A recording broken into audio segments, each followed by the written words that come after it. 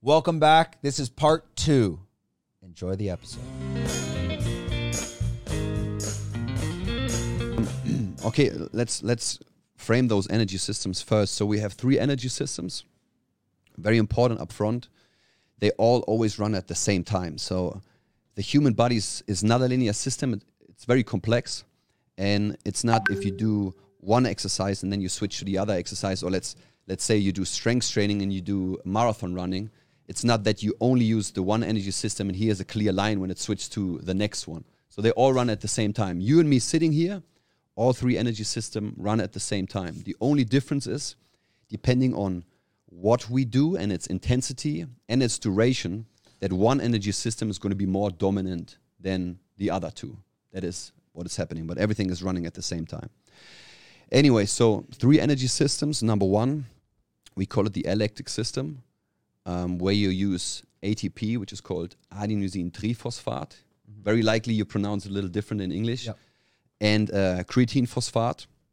That energy system, those energy sources, ATP and creatine phosphate CP, are immediately available. And to give an idea of where you use them, it would be typically a 100-meter sprint. So that energy system kind of lasts 10 seconds and less. This is when lactic acid's kicking in, essentially. No. Oh, okay. No. So that would be the next energy system. Okay, but you got a 100-meter sprint, you go all out, high intensity. After that 100-meter, you might be able to continue running, but not with the same intensity. Or let's say we talk about strength training. I tell you to do a 1 repetition max deadlift. There is no second rep. Not because you're tired. It's not that you lie on the ground and you can't move anymore and your heart will beat after very high, but it's because your ATP is gone and just there for 3-4 seconds, okay, for that 1 rep. So we can train those energy systems by doing exactly this. I like that kind of training, but it's very boring for everyone else. Let me explain you why. A rule of thumb, well, if you talk about track and field athletes, let's say they want to work on the 100-meter time and they sprint. They're going to sprint 100 meter with a max effort. Let's say they imagine those are the Olympic Games, right? I need to win, all out.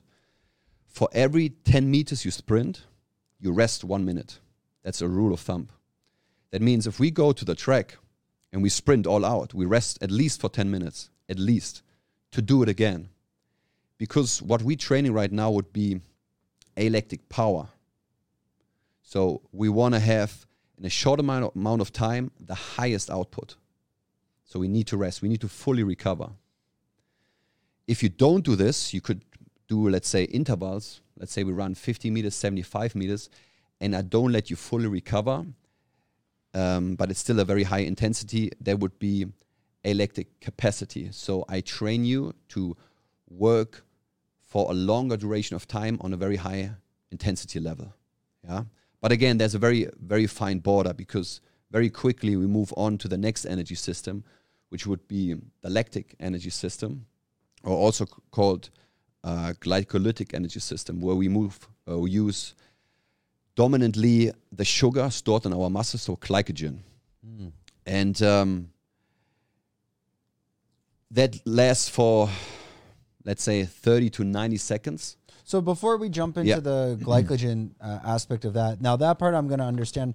Can you detail a little bit more? Now, on the first energy system, we're tapping into ATP. This is the energy source. Yeah. So I'm going to understand the next ones will be we're tapping into the sugar, into the glycogen, and probably the third is the fat. Exactly, okay. Yeah. And I understand the fats, actually, it's like things like ketosis. So when you go into those states and you're accessing that, it's running through the bloodstream.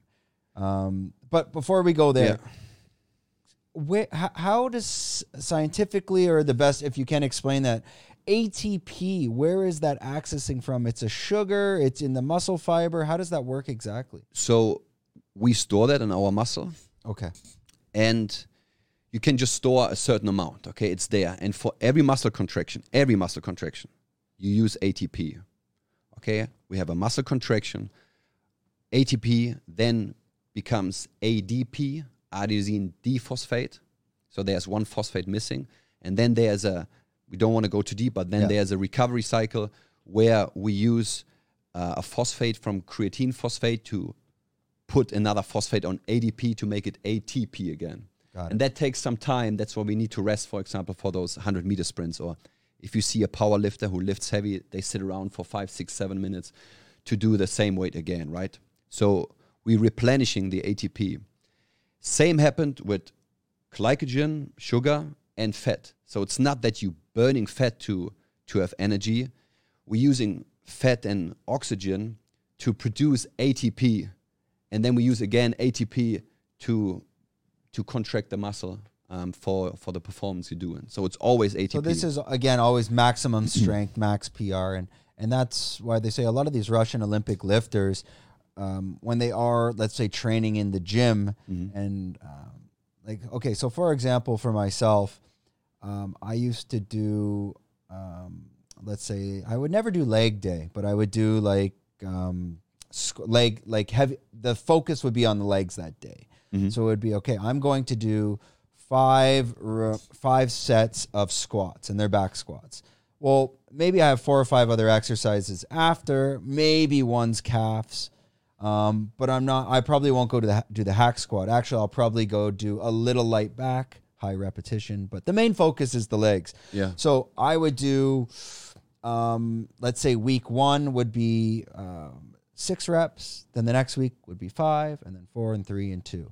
And then maybe 1. So it's like I'm adding weight each week. But on those days, even when I'm doing 5 repetitions and I'm doing 5 sets, I would be taking 3 to 4 minute breaks between each set. And I never questioned it, but this was from the program I was reading. It was by a guy named Jeff Nippard.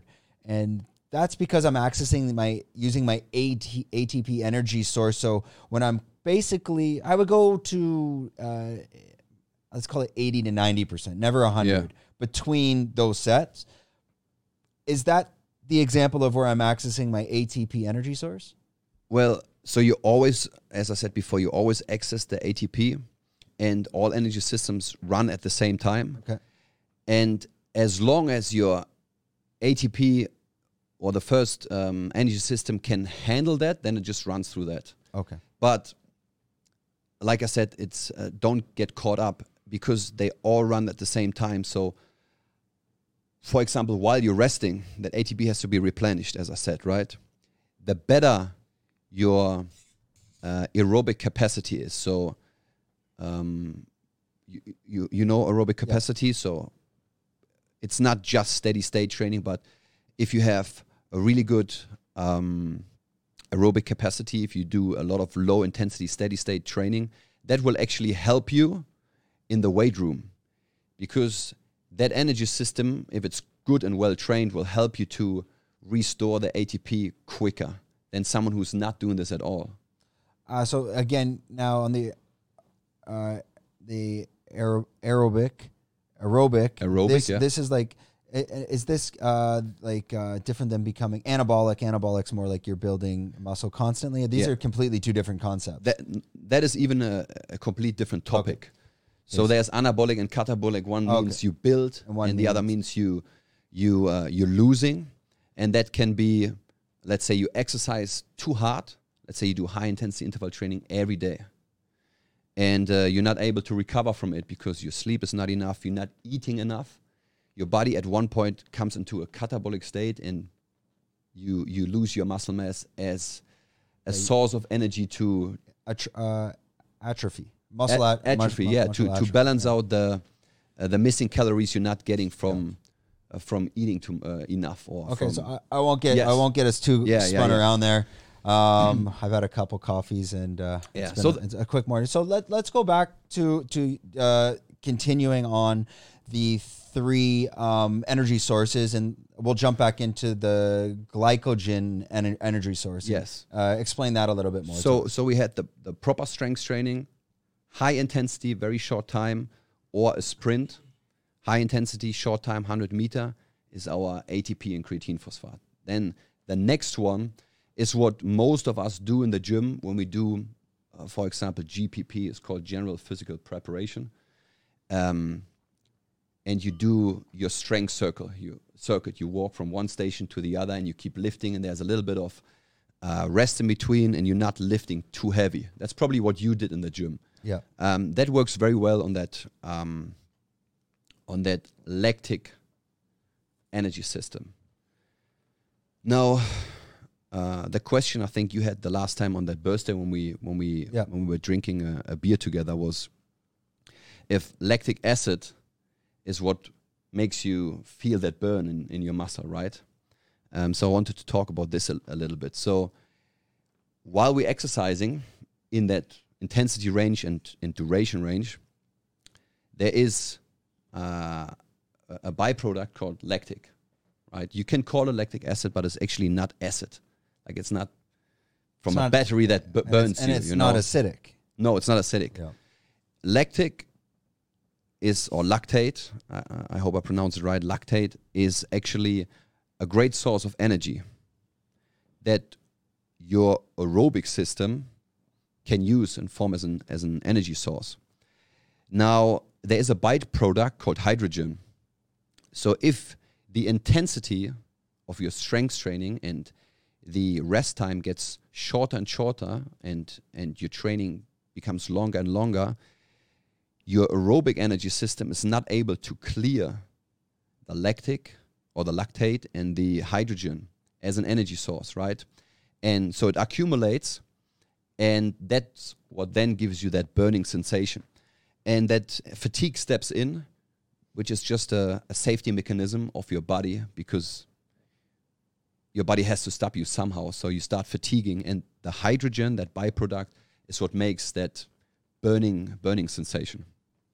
And we were talking about that with Shah as well, and explaining how that carries over into people that are doing the 100-meter dash.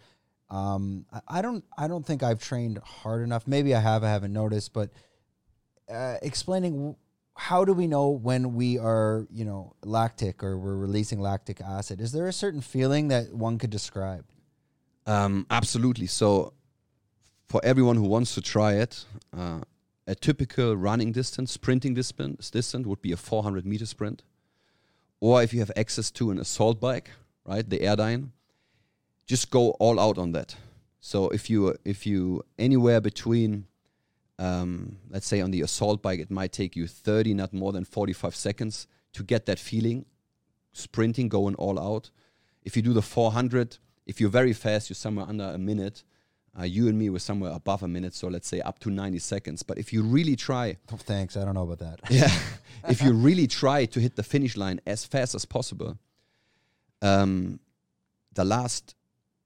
what happened with me. The last 10, 20 meters, I'm still good. My arms are still swinging, and I feel I'm still fast, but I can feel my legs almost collapsing. It almost feels like you start running on soft sand, and your legs cannot follow up your arm action anymore, and you're just stopping. And then once you hit the finish line, you sit down, you feel that burn, and it's the worst feeling ever. Mm-hmm. Is that a good state to reach, and what are the benefits of reaching that state? Well, it is definitely a good state to reach if you're competing. Like, you should feel that, and it also shows you where are your limits. It's pretty good to know the limits, to know what limits you want to cross, where we want to push, right? It's definitely not something you should do every day. Like an intensity like this, where you, let's say, almost fall off the assault bike or lie on the running track, gasping for air and having this burning sensations. If you want to do it once a week, okay, or every now and then. But it's not something that helps you to reach your goals in an efficient way. It's very stressful on the body, and doing it every day, you will not be able to recover from it, and you will come in that catabolic state we were talking about. Is there any difference, or is it proven that the better opportunity or chances to maybe burn body fat, could it be through interval training? Could it just be from heavy lifting? Could it be long distance running? Could it be sprinting? Have you heard anything about this on which one might be better for if someone is looking to burn fat, essentially? Yeah. So as I said, the high intensity interval training became very popular. and it has its place, but not more than a week, not more than once a week.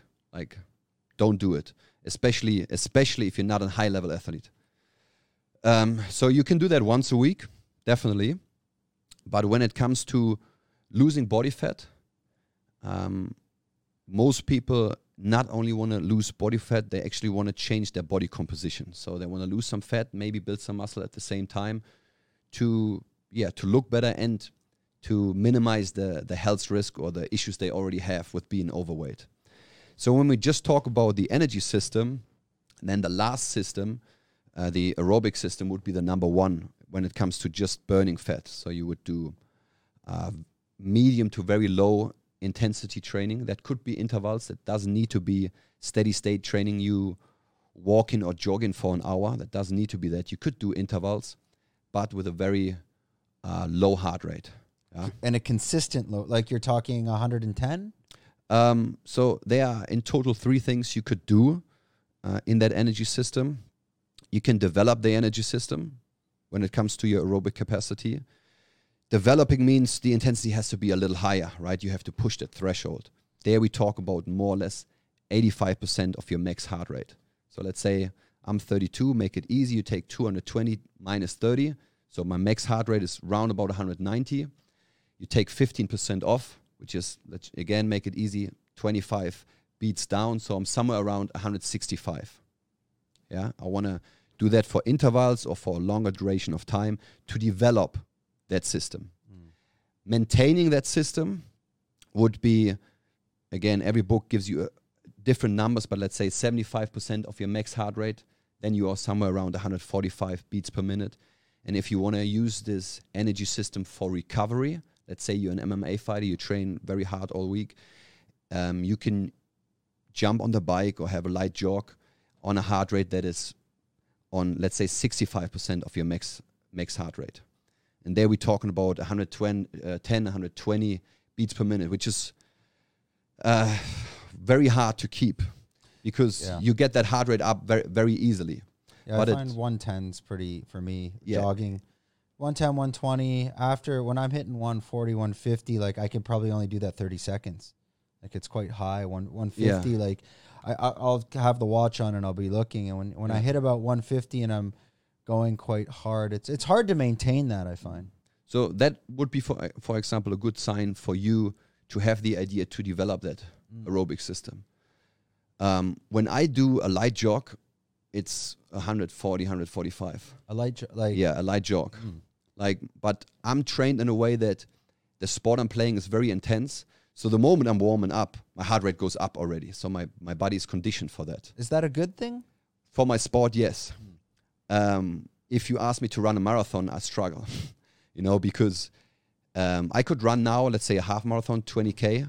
I don't want to say it's no problem, but the first 10K, the first half, I'm struggling because my heart rate is way too high. I'm not economic. But that is definitely a sign that you could improve that area. So is this why at Bang Tao MMA, Muay Thai and MMA, they will structure kind of their morning, I guess you could label them as HIIT classes, but throughout the week, they're different intensities. Meaning like on Thursday, which is maybe why I didn't go today. No, it was raining crazy. I was a bit busy too. Yeah. But on Thursday, it's very intense. And Friday, it's less intense. But throughout the week, they're not kicking your ass 100% intensity every day. Are they structured because they've brought that mentality or that school of thought into the organization of those classes? Yeah, absolutely. So every class from Monday to Friday has a structure. And on those days, like if we have a morning class, a midday class, and an evening class, those 3 classes won't be the same intensity. Yeah, or we try not to utilize the same energy system or the same exercise. You're not going to deadlift at 7 a.m. and you're not going to deadlift again at 5 p.m.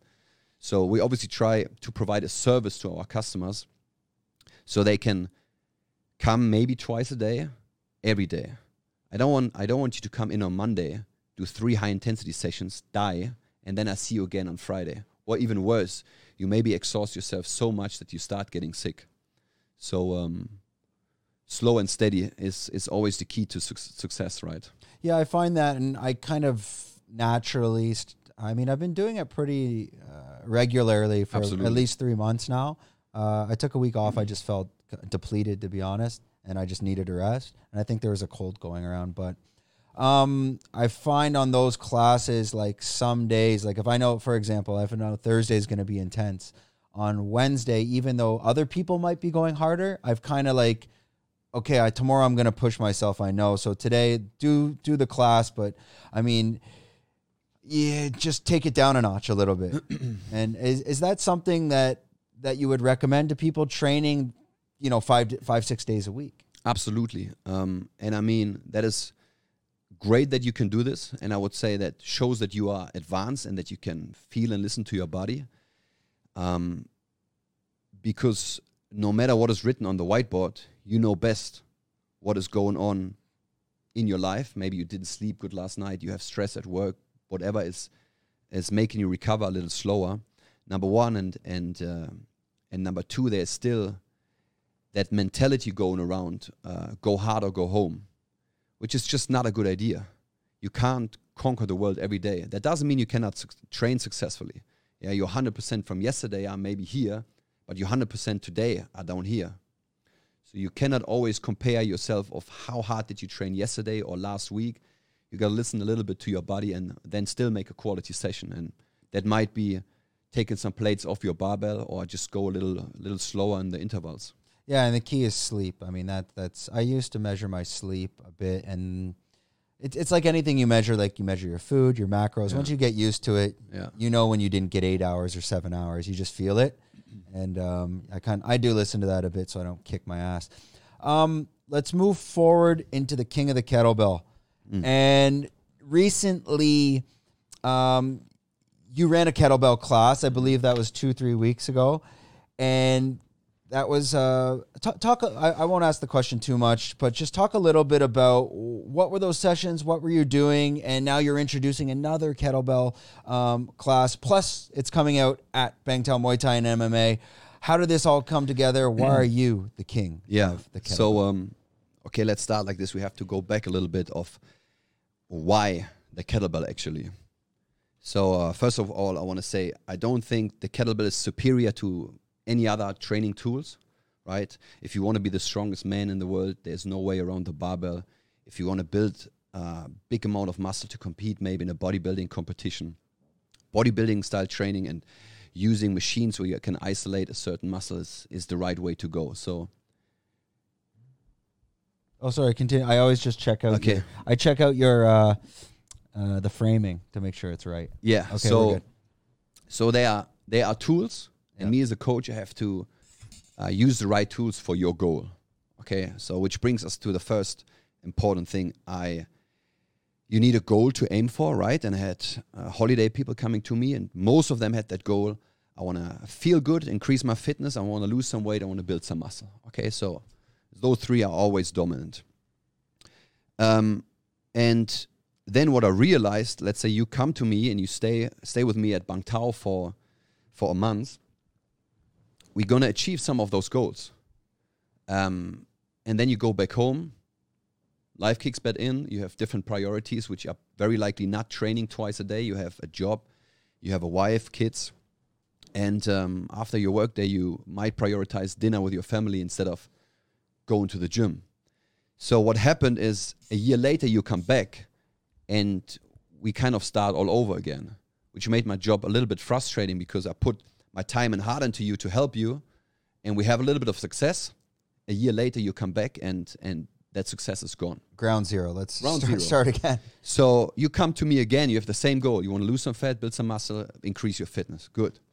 Now I have that goal and I saw a problem. And the problem was you're not continuing your training for whatever reason. But I had to think about what would be the way to solve that problem. So I had to find a simple and effective method that I can pass on to you, that you can take home and continue training. And for me, I said that at the beginning, when I do a PT, I always try to educate, give you the understanding of why we're doing what we're doing. And I realized a sling trainer, something like a TRX, and a kettlebell is what can replace a full gym. I think every man, every woman should have a kettlebell at home. And if you want to get a sling trainer, that would be a good idea too.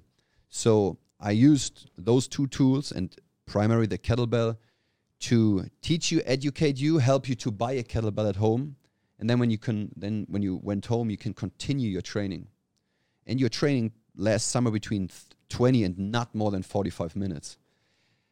And so suddenly I taught you something, which is how to train and control the kettlebell. And now you can go home, continue what we started, and a year later I see you again, and we don't have to start at zero. You are actually a little bit better than the time you left me. And that was the main reason why I picked the kettlebell and opened that company, Kettlebells and Conditioning Asia, because I wanted to give that tool to my clients, to the people, to take responsibility for their own training without having a coach around, which is not really cheap, or having to go to a gym day after day. Is there a program you've created as well, or is this kind of going to be customized on the client that's coming in and their needs? Both. So yes, they are a customized program, but the kettlebell is a very old tool. Here, just push your mic down a little bit. Yeah. It'll just so it looks. You see how it on the film? Yeah. Down. Just so it won't cover. So it won't be up here. There you go. Yeah. It'll look better later. So the kettlebell is a pretty old tool. It's nothing new. So there's a lot of good books you can read, and a lot of good sources where you can learn from. And there's a lot of science behind it that shows what works and what works a little better. So everyone, like, they're coming in. You kind of have like a general, let's say, a workout program that people could adopt, just maybe more direction in the exercises. But if I'm coming in as maybe a PT and I approach you, are you going to be like creating a custom program for me, or how does that work? Well, I will deliver what you want. Okay. So if we talk about a general program, I think if everyone steps up and buys themselves a kettlebell swing and a push-up brings you a very, very long way. Push-ups on your toes, on your knees, it doesn't matter. But I just posted the other day a very simple framework. You take your watch, you set a timer, and every 2 minutes, so minute 0, minute 2, minute 4, minute 6, you start your set, and your set is 10 swings followed by 10 push-ups. Takes you round about, on average, 30 seconds. That means you get 90 seconds of rest, and you continue. You can obviously adapt those numbers to your needs. And for me, it's the perfect superset.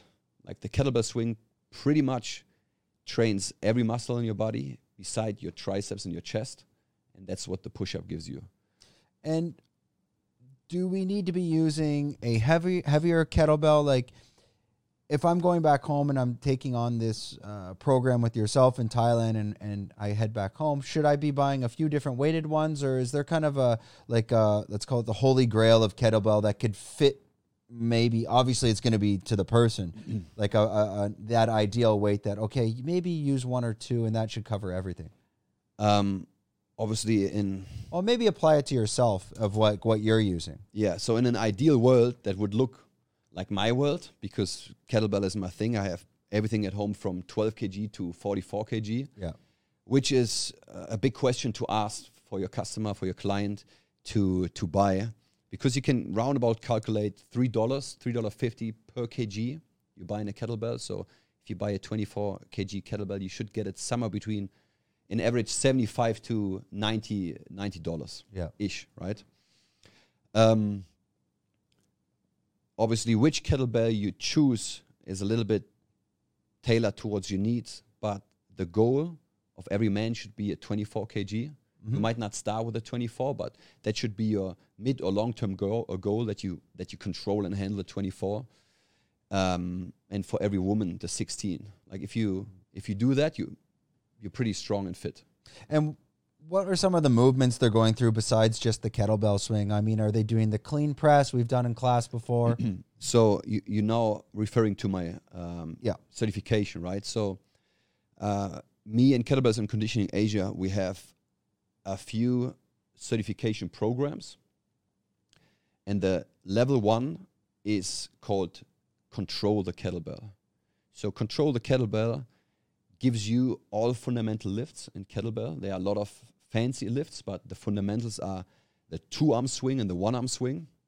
The clean, that means bringing the kettlebell to the shoulder, chest level, supporting it there. That's a very important position. We call that the front rack position. From there, you can now start squatting or going overhead. That means pressing, push pressing, which would be fundamental exercise 5 and 6. And then there's the snatch, where you bring the kettlebell in one motion from ground to overhead, and you continue this.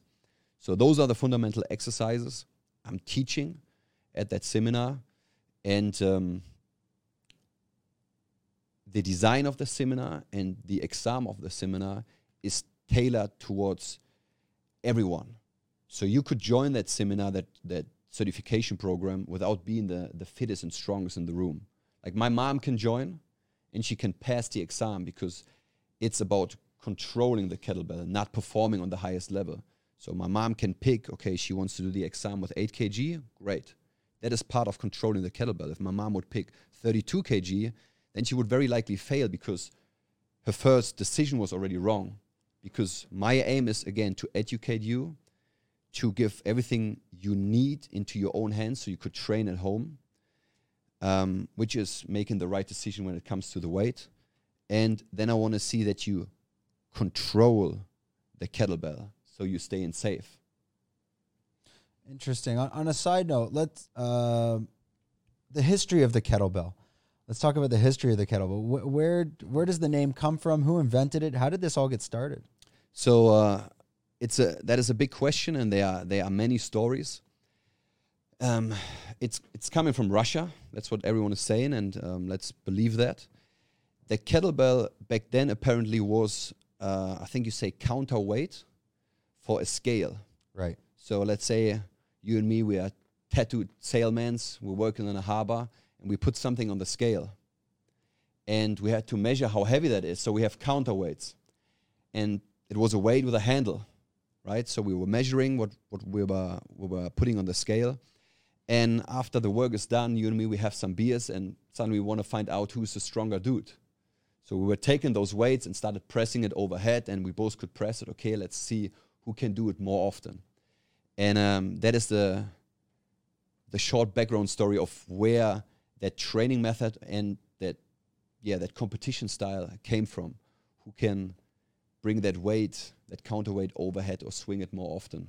Yeah, I mean that makes sense. And then from that, is there a certain milestone in the world of kettlebells where it went away from just this folklore of Russians maybe by the Caspian Sea ripping kettlebells and having a drunken competitions of vodka and beer to where it actually became, wait a minute, let's turn this into an actual genuine exercise? Was there someone that really kickstarted it, or is there anyone that's taking the claim of the kettlebell? Yes. So there is the father of the kettlebell training, Pavel Tsatsouline. I hope I pronounced his name right. Tsatsouline. And where's he from? Russia. Okay.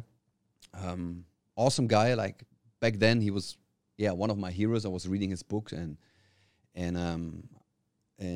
he made pretty much a system. He systemized the kettlebell training, so we're not just getting drunk and swinging stuff overhead. Not saying every sailman get drunk and swing stuff overhead, right? But I assume that's how we guys work, right? We drink and then we want to find out who's the bigger man. Anyway, so he was apparently the one who first systemized it and brought it to the public. I'm sure. What year was this? Or if you I can't recall that. I would say he should be in his 60s or late 50s, early 60s. I mean, are you talking 70s, 80s, 90s? So when it come to America, it was probably 80 and 90s. Okay. I assume. I'm not sure about this. I can recall or research that for you. But he was the one who came to America and brought it over, and bringing a system of systemized kettlebell training to the people. He was always saying power to the people. He wanted everyone to be strong. Joe Rogan, I think, is really taking it, making it more public and popular as well now, and with his company on it, and they do different kettlebell designs. Do you see yourself, what is the goal on the business side of kettlebells. I know you're launching your company. You're launching the certification processes. Would you be moving into your own, selling your own kettlebell, your own product lines? What do you vision for yourself? So the vision is, of course, I want to have it all at one point. Today, I start with the one-on-one education, my classes at Bang Tao Muay Thai, where I want to give people the fundamentals, the main things they need, and then the certification progress for everyone who wants to dive a little bit deeper and again take responsibility for their own training. Level 1, control the kettlebell, would be the ideal certification. Now, obviously, my company just started. We are months old. And having my own kettlebell line, shipping kettlebells from China to Thailand is very expensive. You need storage places. And that is a milestone I want to reach a little later. But for now, I want to, let's say conquer Asia. I want to go to Bangkok, Singapore, Kuala Lumpur, and so on, and offer my services there and bring kettlebell education and training to everyone who's interested to learn. Yeah, and it's a good start. I mean, a lot of stuff, it's born out of we'll call it the C word, so YouTube doesn't attack us, but the current situation that we've passed through. Now, just kind of before we wrap it up, this class, you said it will be starting in October. Yes. We're going to kick it back to this camera, and if you can just let everyone know, obviously not just for Bang Tao Muay Thai and MMA, where they can find you in October, but even about yourself, where we can find content on you, if you have a YouTube channel you're running, on Instagram, and just in general, if anyone wants to reach out and connect with you, how they could go about doing that. That camera right there on the far right.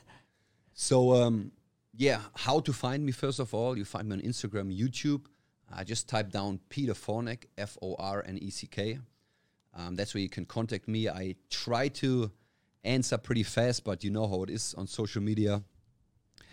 For everyone who makes it out here to Thailand, to Phuket, as Brendan just said, I'm going to work at Bang Tao Muay Thai, offering a class. For now, we're going to increase it closer to the high season, but for now, it's going to be 12:30 every Monday, Wednesday, and Friday. And don't be scared about swinging kettlebells. The design of the kettlebell is for all levels. So from beginner to advanced, you're going to get the most out of this. If you want to see a little bit more, just search me on YouTube, Peter Forneck. I have a big kettlebell library there. You can just copy what you see, and I try to deliver more workouts you can just do at home. Perfect. So, again, that's over at Bang Tao Muay Thai and MMA. It's in the Bang Tao area of Phuket, which is the southern part of Bang Tao near Surin Beach. So, again, if you're coming there, you have those options. You got the S&C, you got the HIIT in the morning. Obviously, you have the MMA stuff, Muay Thai, boxing, jiu-jitsu. But now they're adding the kettlebell classes. I personally, myself, will come be checking them out. It actually works well for me because it's at lunch. So I can, even if I miss the HIIT, you can grab that at lunch. And to be honest, it's not that hot here. You get used to it. Maybe it's hard because we've been here a while. We're going to wrap this episode up. I think all the information will be left with links in the descriptions. Do not forget to subscribe. I think it's something like 80% of the people that watch are not subscribed. So I don't know what you're doing. You got to subscribe. Otherwise, I'm going to start blocking you. No, I don't know. I'm just making this up. Okay. Without me rambling anymore, thanks a lot, Peter. If there's anything else you want to add that you might have forgot, just let them know. If not, we will end it there. Yeah. What I can say, guys, is we talked at the beginning of about dreaming and living the dream. Like, don't be afraid of trying things out. It sounds very big to buy a one-way ticket, but a one-way ticket can be a return ticket a week later.